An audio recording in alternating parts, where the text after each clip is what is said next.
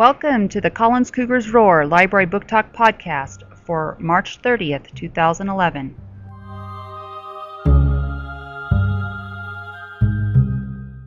Today, Cora from 5A is going to tell us about her favorite book.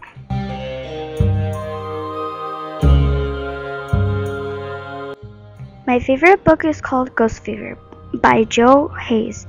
The reading level is 5.2.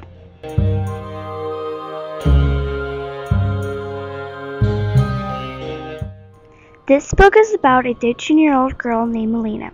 She meets a ghost that died when she was about to turn 16. Instead, she fell off a ladder and died, so Elena has to solve the mystery. My favorite thing about this book is the illustrations and the details. For example, I like the newspaper article and the way it explained parts of the story. You should read this book because the illustrations and the details are excellent.